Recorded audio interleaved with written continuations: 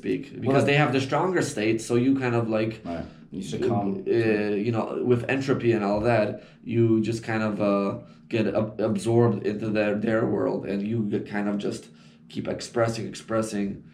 Again, but it's interesting, Bart. Just quickly, and then before you say that, so again, just to finish off, I have this here written. So you should have only statements, only commands, like commanding other people, do this, like this is a fact, and this is what you have to do.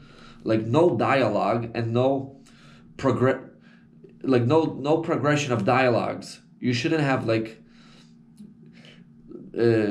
You shouldn't be solving the problem mid-sentence with the other person, you know? You like if you want, like you shouldn't have an argument of like a blame game. You should be like, okay, this is how it's gonna end. In other words, it's jumping straight to the finish line. You know, you don't want to be caught up in the middle. If this, you know the scenario, all you gotta do is jump to the finish line and kind of like make your decision as if it's already finished. And you should never process the conversation in dialogue. That's what I'm talking about. Don't process the conversation in dialogue. Just say, Jeff, Jeff, do this. Jeff, don't do that. Jeff, this is how it is. Jeff, I like this. I don't like this. Like statements and commands is like the way to go. Like having a dialogue is okay. What is the specific downfall of the dialogue relative to making the statements? Because you're always vulnerable and at the mercy of the other person. But maybe just because you're vulnerable doesn't mean they won't take advantage of you, but doesn't mean they will.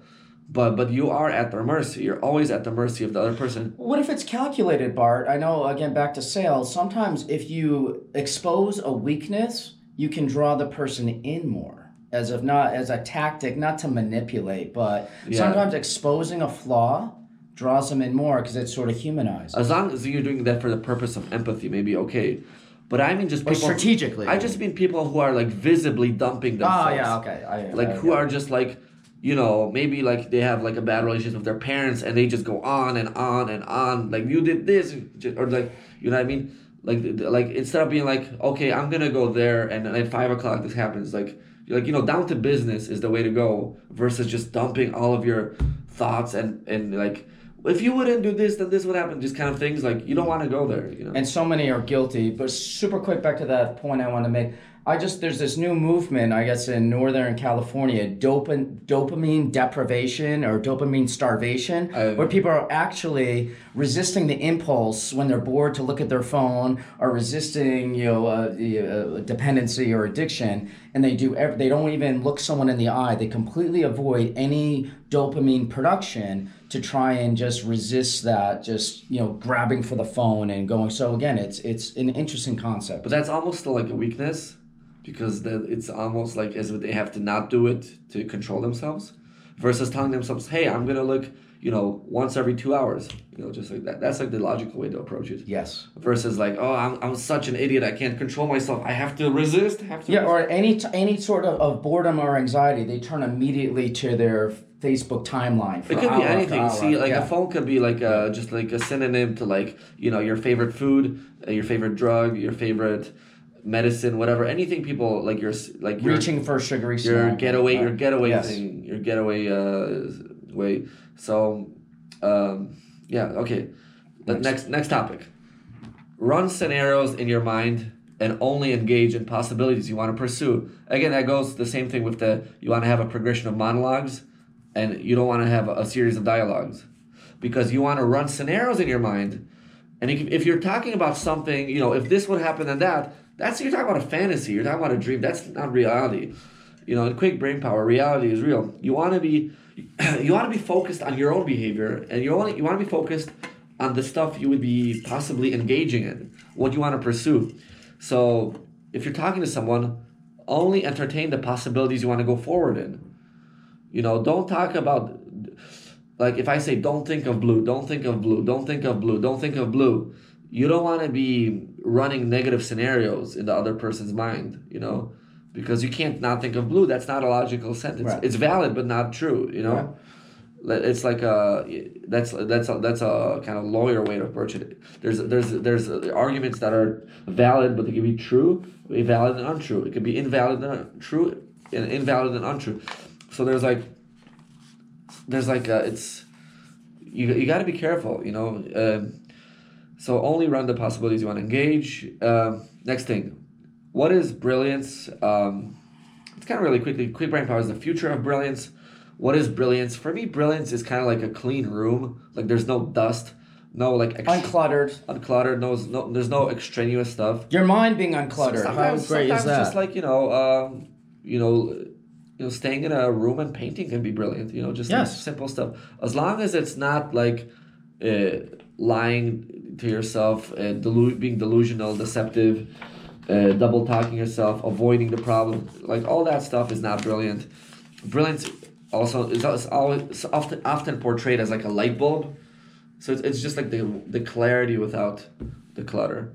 Okay, what's urgent and important quadrants? That's something you specialize. Yes. You can talk about this, Jeff. You love this topic.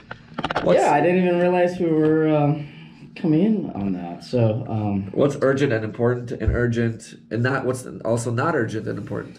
Yeah, well, I think it originated from the 7 Habits of Highly Effective People 30 years ago, and essentially there are 4 quadrants, and I won't bore you with all of them, but the one that gets ignored that's actually the most important is something that is important but not urgent. A good example, say, going to the dentist, or writing the book, pursuing your dream, what you really want to do. And most people are caught up in the things that are urgent but not important. There are examples. So that if you can somehow, most people never even get into the quadrant that embodies something that's important but not urgent. And you'll notice also with people who don't plan their meals properly, they just pull into the nearest drive-through, get like even go to a convenience store, get some chips and a Slim Jim. You know, that's just like one example. Compared to a prepackaged meal that you've done before. You're just grabbing it. Why not grab the thing that's the and then they always say like the poorest people pay the most because they always pay at a restaurant, whatever, instead of like buying the raw ingredients and cooking it themselves and cheaper per pound, whatever, you know. So even though most people don't plan to fail, they fail to plan type. So it's not difficult. It's not like you're planning a bad plan. It's like the lack of a plan is almost guaranteed to fail you. Yeah. So anyhow, there's urgent and important. There's important but not urgent. There's urgent and important. I think a lot of people are afraid of the confrontation of a plan, because it's kind of like it's kind of like if you're in the warm water of the swimming pool, but then the exit is like you have to go through the cold water to exit, but like you'd rather like be late for the one thing just to like not go through the pain of going through that cold water on your way to exit. Yeah, and then that branches into once you get comfortable being uncomfortable, that's how you grow. Be brave, be dangerous, be progressively driven toward discomfort. And Bart, this is a nice segue. This morning when I took a shower, and I think I talked to this at like 10, every day for the past 10 years, thanks to you, whenever I'm taking my shower, at the end, I put the water on as hot as I can, then I flip it and have the water be as cold as it can possibly be. It's great. And just go through just the Well, that's basically how cryotherapy works.